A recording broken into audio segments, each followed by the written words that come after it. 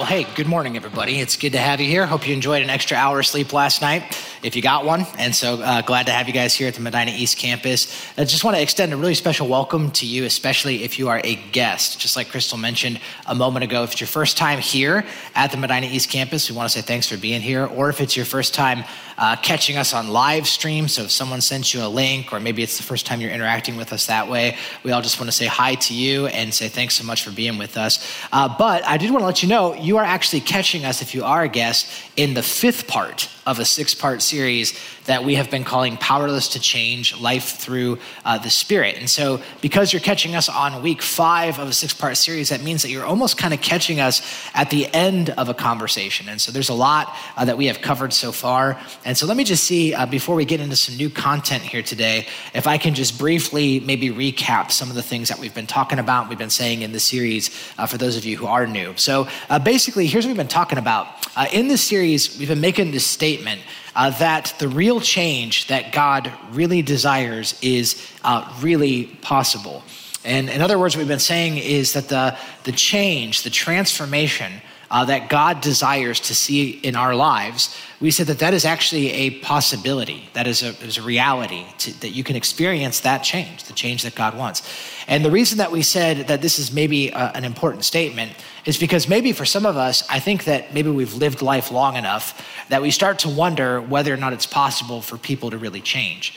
And I know I felt that way. Sometimes I look at my own life and the many attempts that I have seen to try to change a habit or change something that's in my life, a personality trait or characteristic, something like that, and how frustrating that can seem sometimes. Or maybe for you, you look at other relationships around you, other people around you, and you start to wonder, is it actually possible for change to occur, for transformation to occur? And in this series, what we're saying is that yes, according to what God's word says, the real change, the real transformation that God desires is actually possible. It's actually something that is attainable over time. Gradually, it's something that we can experience in our life. But here's the mistake that we make, and this is what we've been talking about. We said that a lot of times, the place that we go, the source that we go to experience that transformation, is a lot of times we look to ourselves. And so we look to self-empowerment, or we look to change by way of self kind of generation. And here's what we said. We said when you look at Scripture, what you're going to see is the Bible's going to tell us that the power for transformation as God desires is actually not something that is self-generated, but instead it's actually something that is Spirit-generated. That is to say that the source of transformation in the Christian life comes from the Holy Spirit. And I know that if you are just joining us, or if you're just catching us for the first time, when I say the Holy Spirit, and especially if you're someone who's investigating Jesus and maybe you're still trying to piece Christianity together, you're trying to figure that out, which by the way, if that's you, we count it such an honor that you would let us be part of that process as you're trying to figure out your faith. But we said that for a lot of us who maybe are new to Christianity, when we talk about the Holy Spirit, that can seem really weird. It can seem really bizarre. It's kind of a mystical topic. It's one of those topics that is oftentimes neglected or abused or misunderstood. And so because of that, we're taking some time in this series, and really what we're talking about is the Holy Spirit. And the question that we're trying to answer is, how are we to understand, relate to, and interact with the Holy Spirit? So we're saying, okay, if it's true that the Holy Spirit is the power for transformation in the Christian life, then how do we properly understand the Holy Spirit? How do we relate to the Holy Spirit? How do we cultivate a relationship with the Holy Spirit? So that's what we're thinking about together. And the place in the Bible that we're going to seek answers and clarity to this question is we're actually looking at Romans 8. And so I would love to encourage you and invite you, if you would, with me again, open your Bibles. And we're going to get back to Romans chapter 8 here together today. And so that'd be awesome if you got that. If you didn't bring a Bible with you, page 916 in the Bibles under the chairs. Feel free to use those. And if you don't own a Bible, we'd love for you to have one. So you can take one of ours home, make that a gift from us to you. All right, Romans 8. And the reason we're looking at Romans 8 is because, as we've seen in this series, Romans 8 is all about the Holy Spirit. It's maybe the most prominent theme in all of Romans 8 is talking about the power and the transformation that comes through the Holy Spirit. Now, we've covered a lot so far over the past 4 weeks, but just very, very quickly, here's what we've discovered in Romans 8. We said if we want to seek to understand the Holy Spirit, we said in week 1, the beginning place is this, that we have to see that the Holy Spirit is a person. In other words, what we said is the Holy Spirit is improperly understood as an impersonal force. The Holy Spirit is not an impersonal force. The Holy Spirit is not some vague, abstract, power. We said, no, the Holy Spirit, the Bible is going to show us, is a person, not a human, but a person. And so the beginning point of knowing how to interact with the Holy Spirit is understanding that we come to him as a person. We interact with him relationally. Then in week 2, we started talking about this. As we looked at Romans 8, we said that the Holy Spirit gives life. And we said one of the first things that should come into the mind of any honest Bible reader as it relates to the Holy Spirit is that the Holy Spirit is in the business of giving life. This is what the Holy Spirit's done from the very beginning. Even in the first page of Scripture in Genesis chapter 1, you see the Holy Spirit giving life. And then that led into week 3, where we said that the Holy Spirit now empowers the Christian life. So in the same way that the Spirit gives life, the Spirit is the one who gives new life to the person who embraces Christ by faith. The Spirit comes into their life and now is the one who empowers the transformation that God desires. And last week, we looked again at Romans 8. And we saw that the Holy Spirit, one of the primary ministries of the Holy Spirit, is that he testifies that those who have put their faith in Christ are God's children. And what we said is this, that one of the main ministries of the Holy Spirit is that the Holy Spirit is always trying to remind us of who we are, always drawing us to that place of our identity, of our love and our acceptance that has been given to us through Christ, and the Spirit wants to affirm that. Now, let me just say that if any of that sounds confusing to you, if any of that sounds intriguing to you, you can always go back and listen to the previous talks in the series. All of those are free and available for you, podcast, website, app, all right? But today, as we continue thinking through how we understand and interact with the Holy Spirit, we're gonna look at a fifth aspect we're gonna see in Romans 8, and here's what we're gonna see today. The Holy Spirit, we're gonna see this today, the Holy Spirit helps us in our weakness. All right, so how do we understand, how do we interact with, how do we relate to the Holy Spirit? Well, today I wanna show you here in Romans 8 that the Holy Spirit helps us in our weakness. So what am I talking about? Well, let's take a look together. I'm actually gonna read the whole passage to us right now. So it's Romans 8, 18 to 28. So we're gonna read 10 verses. And you're gonna see, I'm just gonna go ahead and warn you a little bit. In these 10 verses, it's pretty dense. It's pretty dense. As Romans 8 is, it's very, very dense. But then after we're done reading it, we'll circle back around and hopefully we'll make some sense of what we just read. All right, sound good? All right, so here we go. Romans 8, starting off in verse 18. If you got your Bibles in front of you, you can read with me. Here's what it says. So the Apostle Paul, who wrote the book of Romans, says this. He says, I consider that our present sufferings are not worth comparing with the glory that will be revealed in us. For the creation waits in eager expectation for the children of God to be revealed. For the creation was subjected to frustration, not by its own choice, but by the will of the one who subjected it, in hope that the creation itself will be liberated from its bondage to decay and brought into the freedom and the glory of the children of God. We know that the whole creation has been groaning, as in the pains of childbirth, right up to the present time. Not only so, but we ourselves who have the first fruits of the Spirit, the Holy Spirit, groan inwardly as we wait eagerly for our adoption to sonship, the redemption of our bodies. For in this hope we were saved. But hope that is seen is no hope at all. Who hopes for what they already have? But if we hope for what we do not yet have, we wait for it patiently. In the same way, the Spirit, the Holy Spirit, helps us in our weakness. We don't know what we ought to pray for, but the Spirit himself intercedes for us through wordless groans. And he who searches our hearts knows the mind of the Spirit, because the Spirit intercedes for God's people in accordance with the will of God. And we know that in all things, God works for the good of those who love him, who have been called according to his purpose. Absolutely amazing passage of the Bible, but as you can tell, very dense 10 verses. And so how do we begin understanding what's being communicated here? How do we begin understanding what this is telling us about the Holy Spirit? Well, I think a good starting place might be to give an illustration to help add some clarity of what I think he's saying here. So I remember it was over 12 years ago now, just a little over 12 years ago, when my wife and I first found out that we were expecting our first child. And so my oldest son, my wife and I have 4 kids now, and our oldest son is 12. And so it was a while ago now, but I remember when that happened, when we found out that she was pregnant. And if you've ever experienced that, or you've been through something like that before, you know that is, it's all kinds of emotions that come with a discovery like that. And so we were obviously very excited about it, and also nervous and scared, and also just like didn't know what the future was going to look like in light of this new reality. And so there's all that was kind of going on. But as I was reading this passage, I couldn't help but remember that time. And the reason is because, pregnancy, I don't know if you guys ever thought about this too long. Pregnancy is actually a really bizarre thing. It is, for a lot of different reasons that I don't need to get into all of them. But at least for this reason, I think it's really weird because there's almost nothing else like it, where pregnancy in some ways introduces an overlap of two seemingly separate realities.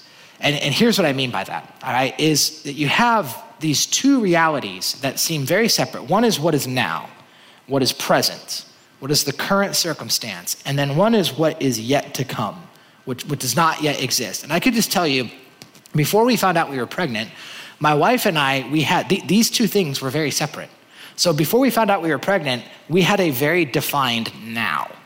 And what was our now? Well, at least at that point in our life, we were newlyweds. We'd been married for just a couple of years. We both had full-time jobs at that time. We had just got our first house in Akron. And so we were living our house in Akron. And our now, what it looked like is it was just the two of us. It was the two of us. And so our house, it was the two of us. Every article of clothing in the house was one of the two of us. That was it. All the rooms were ours. That's how it worked. And so we had access to all of those things. And it was just the two of us. And so that's what we experienced. That was our very defined now. But we had a hope. When we first got married, we had a desire and we had a hope that one day, God willing, it wouldn't just be the two of us. Maybe we would be able to start a family and introduce new people into our home and help that whole thing grow. But that was not a reality that existed yet. So we had our now and we had our not yet. Now, what's interesting is the moment that my wife showed me the pregnancy test and we found out that it was positive and that we were going to be expecting, all of a sudden what happened was it introduced a whole new circumstance in which the not yet had now begun to penetrate into the now. And so when that happened, our now, our current circumstance, looked a lot like it did before. We still had our jobs. It was still just the two of us. We were still in our house. But now there was something very real. There was something that was very hopeful. There was something that was very true, but we couldn't see it yet. We couldn't see it. And now all of a sudden we were living in this place. And here's what I was thinking about is that this space right here, this is pregnancy. That's all that pregnancy is the ever-growing, ever-overlapping converging of the now and the not yet. And as I was thinking about that, I thought to myself, this is such a unique space, because what characterizes this spot? And the answer is a lot of things characterize this place, a lot of things. Anticipation, preparation, right? There's showers, there's clothes to be bought, there's things to be put together. Preparation is in this spot. Discomfort is a big part of what happens here. Food cravings, odd and weird food cravings. A lot of ice cream happens in here, in this place right here. And there's just this weird thing that's happening where the now and the not yet are growing. Now, what's fascinating is that the longer the time goes by and the more these things converge, I think this space right here becomes more and more defined by discomfort. It becomes more and more defined by unease. And ultimately, when both of them come together, when the now becomes the not yet, we all know how this works. When that happens, the whole entryway into that is one that is full of pain and discomfort and groaning and all of those things. I think, childbirth has to be one of the most painful experiences in the human experience. I'm not even qualified to talk about it. And some of you are like, you're darn right you're not. And I know, I'm not saying I am, all right? So lay off, I get it. But yeah, when that happens, then all of a sudden though, there's this joy. And there's this new life. And then the new life then overshadows all of what that experience was kind of going through that. Now, why do I tell you that? Why do I give you that illustration? Well, the reason I tell you that and the reason I choose that illustration is because this is actually the exact illustration the Apostle Paul uses in this passage. I don't know if you noticed, but in this passage, the Apostle Paul says that creation is groaning as in the pains of childbirth right up to the present time. That's what he says. And he's giving us this incredible analogy. In fact, look with me again at verse 18. Start in verse 18. Here's what Paul says. He says, I consider. This is how he begins. I consider. That's actually a really interesting word. I want to just explain that real quick. The word consider is a very fascinating word. Some of your translations say reckon. I reckon. And it actually is a mathematical word. It is the word logizomai, and it literally means I calculate. It means I'm calculating. I'm making a mathematical process and assessment on this. And he says, I consider. I'm weighing it out. I'm doing the math. And he says, I consider that now notice this, that our present sufferings are not worth comparing with the glory that is going to be revealed in us. So what is he talking about here? Paul is comparing and contrasting and calculating two seemingly separate realities. And what are they? Well, he talks about the now. And what is the now? I consider that our present sufferings, what is now? Our present sufferings aren't worth comparing with what? With a glory that is yet to be revealed. A glory that's to be revealed. It's what's not yet. It's what is to come. So what exactly is Paul talking about here, and what does this have to do with the Holy Spirit at all? Well, I think to understand what this is going to tell us about the Spirit, we have to first understand something about these two realities. So let me just start by talking about what he means when he says our present sufferings. So what is the now that he is referring to? Well, I believe when the Apostle Paul says our present sufferings, he's actually talking about probably every variation of suffering that we experience in this life presently. However, I think if you look at this passage, you're going to see that specifically he's going to talk about three. And what are they? Well, first off, notice he's going to say part of our present sufferings is that there's brokenness in creation. In other words, creation itself, part of the now that we live in, and we all know this, part of the now that we live in right now is that there's suffering. And why is there suffering? Well, in part, it's because there's brokenness in the creation. Do you notice in this passage how many times the Apostle Paul talks about creation? And do you notice the words that he uses to describe the condition of creation?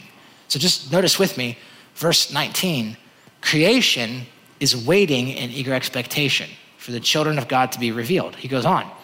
He says, for the creation, and by the way, when he says creation, he means the creation. He means that which is created. He means nature. He means the ground. He means the world that we live in itself. He says the creation was subjected to frustration. Some of your translations say creation was subjected to futility. And then he goes on and he says creation is going to be liberated from its bondage to decay. And then he says in the next verse, he says, we know that the whole creation has been groaning as in the pains of childbirth. Now, I know that might sound confusing when we read all of that, but I want you just to think about, what did he just say about creation? He said creation is waiting in expectation. He said that creation is subject to frustration. He said that creation is in bondage to decay currently. He says that creation is groaning as in the pains of childbirth. What is all that talking about? Well, I think all that language is pointing to the brokenness that we see in creation. Listen, whenever you look in the Bible, you're going to see that the Bible is going to give us a description of what's wrong in this world.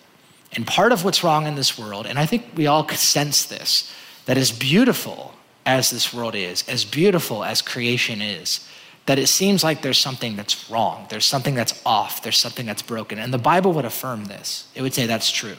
And part of that brokenness is that creation itself has been subjected to frustration. If you're interested to know the backstory behind that, by the way, you could read Genesis chapter 3. Genesis 3 tells us that when humankind rebelled against God, not only did that introduce brokenness into humanity, but it actually introduced brokenness into the ground itself. Creation is broken. And so what's that mean? Well, it means this. It means now when we see things like devastating hurricanes, and when we see things like wildfires that wipe out entire communities and take the lives of people, when we see those type of things and we say that there's suffering that comes as a result of those things, and we say that's not the way it's supposed to be, we're right about that. Creation itself has been subject to frustration. It is underneath the bondage of decay, is what the Bible's going to say. And part of the human suffering that we face, part of our experience, is that the brokenness of creation increases the suffering that we experience. Not just that though. Part of our present suffering is that there's brokenness in creation. We're also going to see part of our suffering, one of the contributing factors, is the brokenness, not just in creation, but in our own bodies, the brokenness of our bodies. This is actually exactly what he says. Look at Romans 8:23. This is not only so, not just creation, but we ourselves, who have the first fruits of the Spirit grown inwardly as we wait eagerly for our adoption to sonship, the redemption of our bodies. Now, when he says that, the redemption of our bodies, he's talking about our physical, literal bodies, the redemption of our bodies. And what he's referring to here is the brokenness that all of us experience in our physical. Our bodies are wearing down. Our bodies are breaking down. They are subject to illness, to sickness, to death and decay. And because of that, we suffer. There's tragedy that we all experience in this life. There's a parallel passage. I think this is so awesome. The Apostle Paul gives us a fantastic metaphor to describe the physical bodies that we live in. Here's what he says in 2 Corinthians 5. He says, we know that if the earthly tent that we live in is destroyed. So I think this is so helpful. The Apostle Paul says that our physical bodies, he says they're kind of like a tent, like an earthly tent, which I think is so helpful. Think about a tent for a minute. What do you know about a tent? A tent is temporary, it's flimsy, it's not intended to be something that you stay in for a long time, right? And so he says, we live in this earthly tent. He says, but if that's destroyed, we have a building. We actually have a permanent building from God, an eternal house in heaven, not built by human hands. Now look what he goes on to say. For while we're in this tent, I just think this is so great, we groan. Do you notice the common language to Romans? He says, we groan and we're burdened because we don't want to be unclothed, but clothed instead with our heavenly dwelling, is what he says in this passage. I think this is such an awesome metaphor. He says that our bodies, our physical bodies on this earth are like tents, and they break down and they're flimsy and they're not intended to be a permanent dwelling place. I was just curious, I was reading this. When's the last time, just think about this. When's the last time you slept in a tent? You thought about that recently? When's the last time? Just think about that. For me, the last time I slept in a tent was in August, and I went camping with my kids. And it'd been a while since I'd been camping. And can I tell you what a big part of my tent experience included? Can I tell you what it included? A lot of groaning, lots and lots of groaning. A lot of feeling burdened and longing for my bed. That's what happened in that experience. And listen, the Bible's gonna say our bodies are, that's what they are. They're temporary. And they are inclined to over time wear down. Now, I know some of you are younger folks in this room, and right now you're in a spot where you don't mind the tent life. It's okay with you because your tent's still in good repair. But I'm just gonna tell you, just wait. Just wait, it's coming. It's coming. Your tent's gonna break down. It will. You know, over time, things on your tent are gonna start sagging. It's coming, right? The fabric on your tent's gonna start wearing out. Your tent's gonna start leaking. Some of you know exactly what I'm talking about, right? And I'm just saying, man, I preach truth. That's all, right? And it's true. But the Bible is going to say that that's what's happening. Our bodies are decaying. They're breaking down, which means this. Which means what? It means that we're subject to illness. We're subject to sickness. We're subject to tragedy. And this brings suffering into our lives, not just when we are ill, but when others that we love are ill. And when others die and they wear down and their bodies do those. Listen, I know for some of us, maybe we're even a place like that where there's suffering that's in our life right now because of sickness or illness or tragedy. Even for some of you, at the beginning, when I gave my illustration about our pregnancy, for you, that might have been hard to hear. And maybe for you, it's because a reminder of, for you, a tragedy, maybe a lost child or maybe a lost pregnancy or some of that. And listen, here's the point. We suffer. And part of our present sufferings are because of the brokenness in creation. Part of our present sufferings are because of the brokenness in our bodies. Not just that. Part of our present sufferings also come in the brokenness because of sin. Brokenness because of sin. Earlier in Romans, we looked at this. The Holy Spirit, what he desires to do is he wants to liberate us from our bondage to sin. But the truth is that the present reality we live in right now, sin is very much a strong reality in the world that we live in. And we see it all around us. And whenever we open up our news app or we turn on the news, what do we see? We don't just see the brokenness of our bodies. We don't just see brokenness in creation. We see brokenness because of sin. We see the hurtful, harmful, terrible, sinful things that humankind does to each other. We see that, and that increases our suffering. We don't just see it in the media. We see it in our own families. We see how sinful and hurtful decisions can break marriages, how they can hurt children, how children who choose sin, how that hurts parents, how it breaks things apart. We don't just see it in our relationships, we see it in ourselves. We see it. The struggle with sin is real and it lies within us. And the Bible's gonna say, this is our present sufferings. This is it. Now, let me just say, before we move on, if you're someone who's investigating Jesus or you're trying to piece together Christianity, I just want to try to clear up a misconception that people sometimes have about Christians that I think is a false caricature. And it's this. Sometimes people would say that Christians are hopelessly and naively optimistic people, that we deny that the world is a broken place and we just slap on a smile and we're just always like these happy, optimistic people. And I just want to tell you, I think that's a false caricature, because Christians, according to Scripture, Christians are people who do not in any way deny the brokenness of the place that we live. Christians are people who would look and say, no, the world is more broken than we know and it's more complicated than we understand. There is not a quick and easy answer to the brokenness that we see.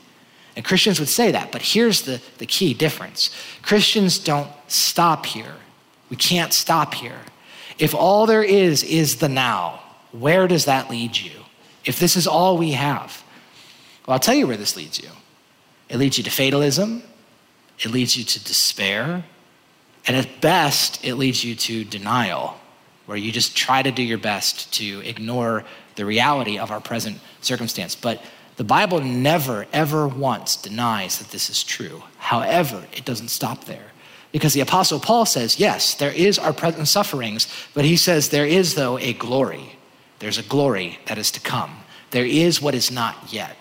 And what does that look like? What is the not yet characterized by? Well, I think pretty quickly, you can see it here in this passage. The not yet is characterized first and foremost by a new creation. The Bible's going to say creation is broken, but what's coming is that there's going to be a new creation. You actually see this right in Romans chapter 8. Look what it says again here in verse 20 and 21. The creation was subjected to frustration, not by its own choice, but by the will of the one who subjected it, in hope that the creation itself would be, look at this, liberated from its bondage to decay and brought into the freedom and the glory of the children of God. Now, what's that talking about when it says that creation is going to be liberated from its bondage to decay? That's actually talking about something the Bible speaks about in other places. It's talking about the promise of a new creation. One of the best passages, I think, that talks about this is actually in Revelation. So in Revelation 21, it gives us a picture of what's not yet. It gives us a picture of what is coming. And here's what it says in Revelation 21. It says, then I saw a new heaven and a new earth, for the first heaven and the first earth had passed away. And then later it describes, it says that in that place, God himself will wipe every tear from their eyes. There will be no more death. There'll be no more mourning, no more crying, nor more pain, for the old order of things has passed away. What's this talking about? Here's what it's saying. It's saying, listen, yes, creation is broken, true, but there's something awesome. There's something awesome that is coming. And there is something that no eye has seen, no ear has heard, no mind has comprehended what God has prepared for those who love him. And that's what he's talking about here. He says, this is coming. So there's a new creation, not just that. What else is not yet? The redemption of our bodies. The redemption of our bodies. This is exactly what he says in verse 23. He says, we eagerly await our redemption of our bodies. What is coming? The redemption of our bodies. Now, what's that mean? He's talking about the physical redemption of our bodies. You know, I think one of the teachings in the Bible that I think is often neglected, and I think it's unfortunate that it is, because the Bible is very clear about this, is in places like 1 Corinthians 15, in places like 2 Corinthians 5, in places like 1 Thessalonians 4, and here in Romans 8, the Bible is going to say that for those who put their hope in Jesus Christ, there is a physical, bodily resurrection that is in store for us. The redemption, literally, the redemption of our bodies. If you don't believe me, read 1 Corinthians 15. It's so clear in that passage that in the same way that Jesus was raised from the dead, literally, historically, bodily, those who trust in Christ have the same hope that is coming for us. So the Bible's going to say, what is part of our hope? Part of our hope is the redemption of our bodies. And then this brings us, when we recognize the redemption of our bodies, not only does that give us hope that we will triumph over illness and victory and disease and all those things. But I think the hope is that we will also be reunited with those who we've lost in Christ. We will see them again. In the realest sense, we will see them again. And then, on top of that, our not yet is that we will be conformed to Christ's likeness. Later on in Romans 8, the Apostle Paul is going to say those who have put their hope in Jesus are predestined to be conformed to the image of his Son. Which means what? Which means we'll be glorified, which basically means this: we will be fully and finally and forever done with sin. Sin will be gone. Sin will be gone. And we can get more into that, but here's what Paul's going to say.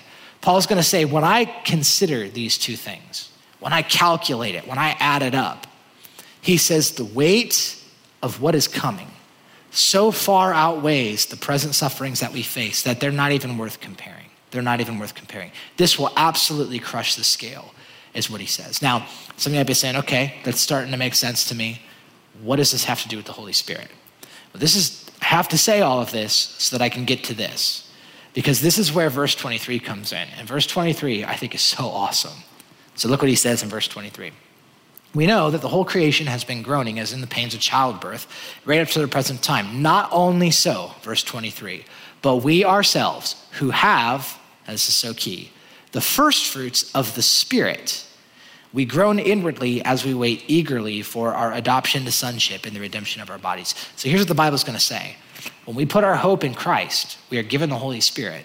And the Bible says that the Holy Spirit is the first fruits. He is the first fruits of what? He is the first fruits of a new creation. He is the first fruits of the Spirit himself. Now, some of you are like, what does that mean? What does first fruits mean? It's kind of a complicated idea for us, but let me see if I can explain it. Here's what the first fruits are. The first fruits refer to the fruits that came first. That's what it was, which I know it's like profound teaching here at the Medina East campus. I get it. But that's what it was. And so I want you to think about back in the first century, if you were a farmer and you had spent all your time preparing for a harvest and you had waited patiently and you'd worked hard for it. And just imagine one day, one of your kids or one of your workers runs in and they have the first piece of fruit. What is that? What is that? Well, here's what the first fruit is. The first fruit is a guarantee.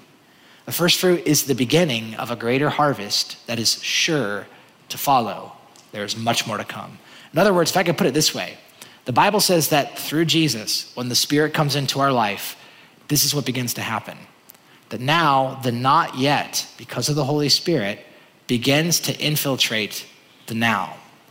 And now this promise of this hope that is to come begins its work inside of us. And now we live in the space between. We live in this spot. And so Christ followers live in the tension of the present sufferings that we face right now and this glory that is to be revealed. And because of the Holy Spirit, the things that are coming are already true about us now. But increasingly, as these two spaces converge, we will experience things in this spot. So what happens what characterizes this place?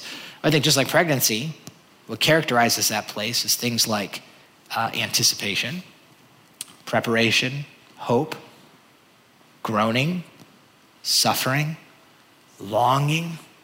I think that's what happens in this space. And the more these things converge, the more that we experience the now, the sufferings of now, and the more we experience the hope that the Holy Spirit gives, I think that it increases our unease. It increases our discomfort in this world and the groaning that we experience in those things. I like the way one commentator put it. His name is Derek Thomas. And he said, for followers of Jesus, he said, we live in 2 zip codes. And the 2 zip codes is that, yes, we experience the sufferings of this present world. We live in that place, and that's very real. But at the same time, because of the Spirit inside of us, we have the first fruits of the new creation that's already at work within us. And so the Bible's going to say that what do we do now? Well, look at verse 24. In this hope, we're saved. But hope that is seen is no hope at all. Who hopes for what they already have? But if we hope for what we do not yet have, if we hope for that which we don't see yet, what we know is coming, he says we're going to wait for it patiently. Now, here's where the Holy Spirit comes in. So watch this. In the same way, the Spirit helps us in our weakness. Now, this is what's so key. The Bible's going to say that in this space of the now, the present sufferings, and the not yet, the glory that is going to be revealed, as we live in this tension, the Bible says the Holy Spirit is going to help us The Holy Spirit is going to help us. And how does he help us? Well, I got to tell you, this word that's used here is such an important word. And I think it bears digging into a little bit. And so the word helps is super powerful and it's super important. And I think that, we talked about this a couple weeks ago. Sometimes when we talk about the Holy Spirit being our helper, we get this picture in our mind that like the Holy Spirit's our little buddy, like he's going to come and help me, little helper spirit. And we talked about this a couple weeks ago. That's the wrong idea to have in your mind. The word helps here is such a cool word. And I actually want to just kind of show it to you. Can I show it to you in the Greek language? It's a crazy long word. So here it is in the Greek language. It's that word right there. And I'm not even going to attempt to try to pronounce that word in front of you.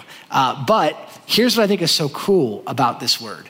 It actually, commentators point out, is a word that the Apostle Paul made up. So it's not a real word. And by the way, the Apostle Paul does this a lot. He makes words up. And the reason he does that is because he's taking three concepts and he's smashing them together into one word. That's what he's doing. And so what does the word mean? Well, he actually uses a verb, which means help. But then he puts two prepositions on it. The first one is soon. It's the preposition soon, which means with. And then the next one is the preposition anti, which is against. And so do you see what he's saying? Here's what he's saying. He's saying the Holy Spirit helps us by working with us and against us. He works for and he works against us, which seems like such a crazy paradoxical thought. What is the Spirit doing? He's saying the Spirit's going to help you by doing what? By working with you and working against you, by pushing and pulling and doing both. I don't know what I'm doing with my hands right now, but it's something like this, right? That's what he's doing. And I actually think that might be a confusing concept for some of us, but I actually think it's really helpful. The illustration that came to my mind when I was reading this was I couldn't help but, I remember this time where I needed to move this refrigerator. And did you guys ever move something, like something you had to move, and it was just ridiculously heavy, like just stupid heavy. And this refrigerator was like this. I don't know why it was so heavy. I don't know if it had ice in it or something, but it was really heavy. And so I knew I couldn't move it by myself. So I recruited the strongest friend that I have, right? That this guy is just freakishly strong. And so he was like, sure, I'll come and help you. And so we went to move this refrigerator and he came and he helped me. And I put help in quotations because by helping, what I mean is he kind of just did it and I just sort of watched him. Like that's kind of how it works. So I had my end, I had the lighter end, he had the heavier end. And I remember at one point we were going down the stairs and I just remember thinking like, I could take my hands off this. Like he is carrying the whole thing. He is carrying the heavy weight. And then I remember other points when I was holding my end and he was holding his end. And I remember we were like going around a corner and all of a sudden he would just like pull me. And I was like, oh, okay, I guess we're going to do that. And then there was other times where I was making the wrong move and he would just like correct me. And I was just like kind of go. And he was just moving the thing. And I was just basically along for the ride. It's kind of how it worked. And I think that in some way, that's a little bit of what he's saying about the Holy Spirit. What's the Holy Spirit do? He does the heavy lifting. And I think that what happens is he supports the right moves that we're making, and then he corrects and he adjusts the wrong ones. This is how he works. So practically speaking, how does that play out? How does this Holy Spirit help us? So let me just give us three practical ways I think the Spirit helps us as we look to wrap up our message here today. So the Holy Spirit helps us. How? How does he help us? First and foremost, I think the Holy Spirit helps us by translating our heart to God's heart and aligning our imperfect prayers to God's perfect will. How does the Holy Spirit help us? I think one of the ways that the Holy Spirit helps us is that he translates our heart to the heart of God, to the mind of God. And I believe that he takes our imperfect prayers, which are often imperfect, and he translates those and he adjusts those and he gives them to God in accordance with his will. Let me show you exactly where I'm getting this from. Here's what it says in Romans 8. In the same way, the Spirit helps us in our weakness. Now look at this. We don't know what we ought to pray for. We don't know. And can I just say, I'm guessing I'm not the only one. I'm really thankful that the Bible says this. We don't know what we ought to pray for. Can I just tell you, there's so many times I feel that way. I don't know what to pray for. I don't know. And what I love about this passage is not only does it say that's okay, it actually says that's expected. We're not going to know. We live in the space between. There's things we can't see. We don't understand all of God's purposes in the suffering in front of us. There's stuff we don't know. And the Bible says we're not going to know what to pray for. But here's what I love. The Bible says, and you should. It doesn't say that. The Bible says you don't know what to pray for, but you know what? Guess who's there? The Holy Spirit. And what's he going to do? He's going to help you in your weakness. And how's he going to help you? He's going to intercede for you through wordless groans. And he, look at this, the Spirit who searches your hearts. The Spirit knows your heart. The Spirit knows the desires that are put inside of you. The Spirit knows what you're going through. He understands every detail of what's happening in your heart. But not only does he know your heart, look at this. He also knows the mind of God. And so he knows our hearts and he knows God's heart. And he knows our minds and he knows the mind of the Spirit. And the Bible says he intercedes for us because for God's people in accordance with the will of God. So what's that mean? It means the Holy Spirit does the heavy lifting. He searches our heart and he translates those things to the Father. The Holy Spirit knows exactly what God wants for you in the circumstance that you're facing right now. He knows that. And he also knows your heart, and he's going to take our prayers and he's going to translate those things to the heart of the Father. Listen, here's the truth. Our prayers a lot of times are skewed.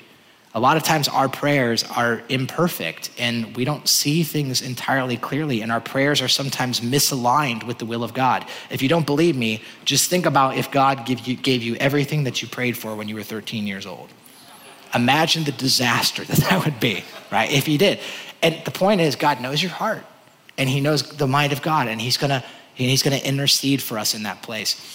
I think it's interesting. One of the most common questions that I've gotten through this series, I've got it a handful of times, is people have asked me the question, is it okay to pray to the Holy Spirit, to pray, like to address the Holy Spirit in prayer? And by the way, I just want to say, that is such a good question. That's such a really observant question. And let me just give you, if I can, what I believe is kind of the quick answer, if that's helpful. And I would say this, nowhere in the Bible are you ever going to see that we are told to pray to the Holy Spirit. You're never going to find a verse that says that. Nor do you find any examples in the Bible of anyone praying to the Holy Spirit. You don't ever see that. It's never kind of said in the Bible. But having said that, I just want to say this. If you pray to the Holy Spirit, I don't think that means that God is like, nope, wrong name, get it right, or I'm not listening. Like, I don't think that's how it works, right? Father, Son, Spirit, same God. I think you can totally pray to the Holy Spirit. I think that's fine. However, I do want to say this. I think that there's actually some richness in understanding what the Bible teaches about this. Because here's what the Bible's going to say. If you want to be really technical, the Bible's going to say that we are to pray to the Father. So when they said, teach us to pray, what did Jesus say? Pray our Father. We pray to the Father in the name of the Son, in the name of Jesus Christ, and by the means of the Holy Spirit. So when people say, should I pray to the Holy Spirit?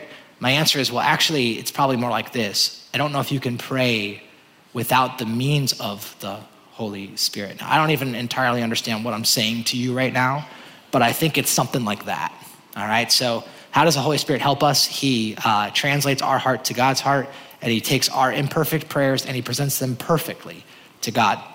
Secondly, the Holy Spirit groans with us and the Holy Spirit groans for us. The Holy Spirit groans with and for us. I don't know if you guys noticed in this passage, did you notice the ridiculous amount of groaning that's happening in these verses? This is what really struck me when I read this. I'm like, everything is groaning in this passage. Creation is groaning. And then we ourselves are groaning. And then the Bible says that right there in the midst of all of that, the Spirit is right there and he's groaning with us and he is groaning for us.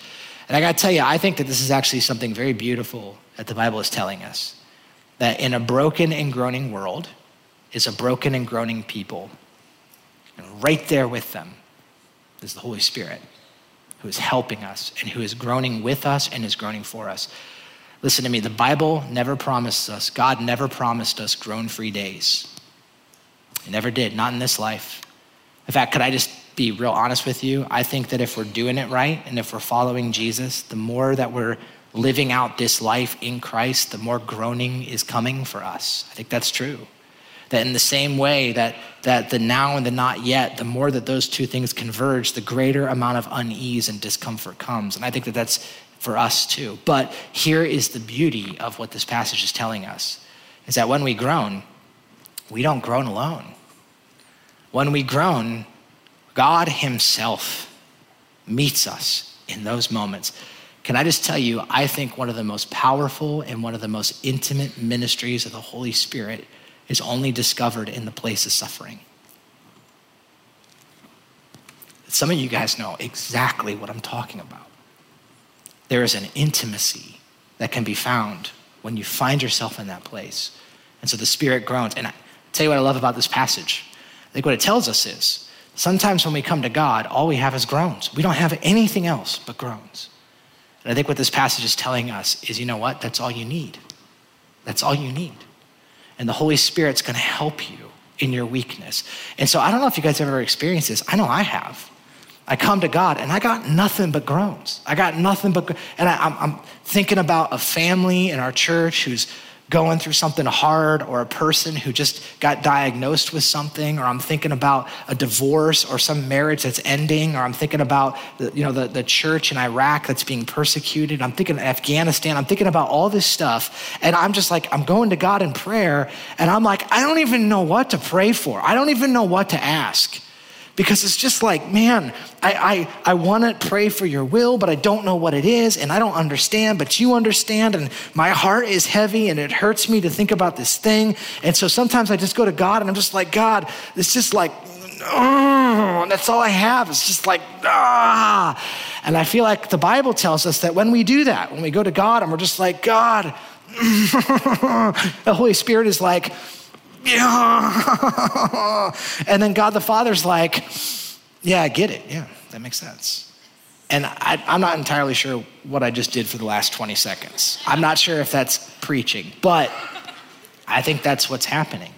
That God says, you can take that to me and I will groan with you and for you and interpret that to the heart of God. And so the Holy Spirit helps us. He translates our heart to God's heart. He aligns our imperfect prayers to his will. He groans with us and for us.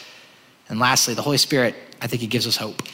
And he gives us hope by taking our troubles out of the temporary context and putting them into the eternal.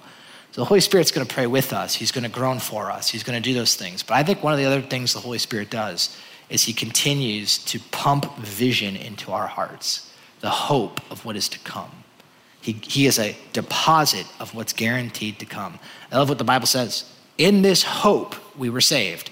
And by the way, just to be clear, hope is not wishful thinking. That's the way that we use the word hope. That's not the way the Bible uses the word hope. Hope is a it's a certainty. It is a confident assurance that I will apprehend the thing that I am hoping for. And so in this hope, we're saved. But hope that is seen is no hope at all. Who hopes for what they already have? But if we hope for what we do not yet have, that which is not yet, we wait for it patiently. And the Spirit is going to help us in that weak place. He's going to help us there. You know, I think what the Spirit is going to do is he's going to continue to draw our hope to the future of what is coming, the not yet. That though we groan, we don't groan as people who have no hope. We do have hope that everything that God said is true and that it'll be real. And I'll tell you, what I love so much is I think that if we were to go through all these verses and then we were to stop and not just briefly look at Romans 8:28, I think we would be falling short. Romans 8:28 is such a powerful verse. It's been said that Romans 8 is the best chapter in the Bible. Some people have said that. If that's true, then I would say Romans 8:28 is probably the best verse in the Bible. Probably worth memorizing. I've heard it said that Romans chapter 8 is like the Himalayas of the Bible. It's the highest peaks in all of Scripture. And if that's true, I would say Romans 8:28 is like Mount Everest. And what is Romans 8:28? And we know that in all things, God works for the good of those who love him, who have been called according to his purpose. We know that, listen, this verse is a fortress. Because what's it telling us? The Spirit is reminding us that in all things, like some things, no, like all things. Like what kind of all things? The brokenness of creation. All things, the brokenness of our bodies, illness, sickness, tragedy, death, all things. Sin, all things. In all things, he is working these things together for the good of those who love him. The Holy Spirit, I believe, is always trying to draw us to do this math. And as a result of that, we come to find out that our present sufferings aren't even worth comparing with the glory that is ours. ask the band to come up, and as they do, I'll end with this one last verse, and then we'll pray. 2 Corinthians 4. Therefore, we don't lose heart, though outwardly we're wasting away because we live in tents. Inwardly, we're being renewed day by day because of the Spirit. For our light and momentary troubles are achieving for us all things, an eternal weight of glory that far outweighs them all. And so we fix our eyes not on what is seen, not on what is now, but instead on what is unseen, what is not yet. Since what is seen is temporary, but what is unseen is eternal. Let's pray. Well, Jesus, I do just want to say thank you for these words that you've given us.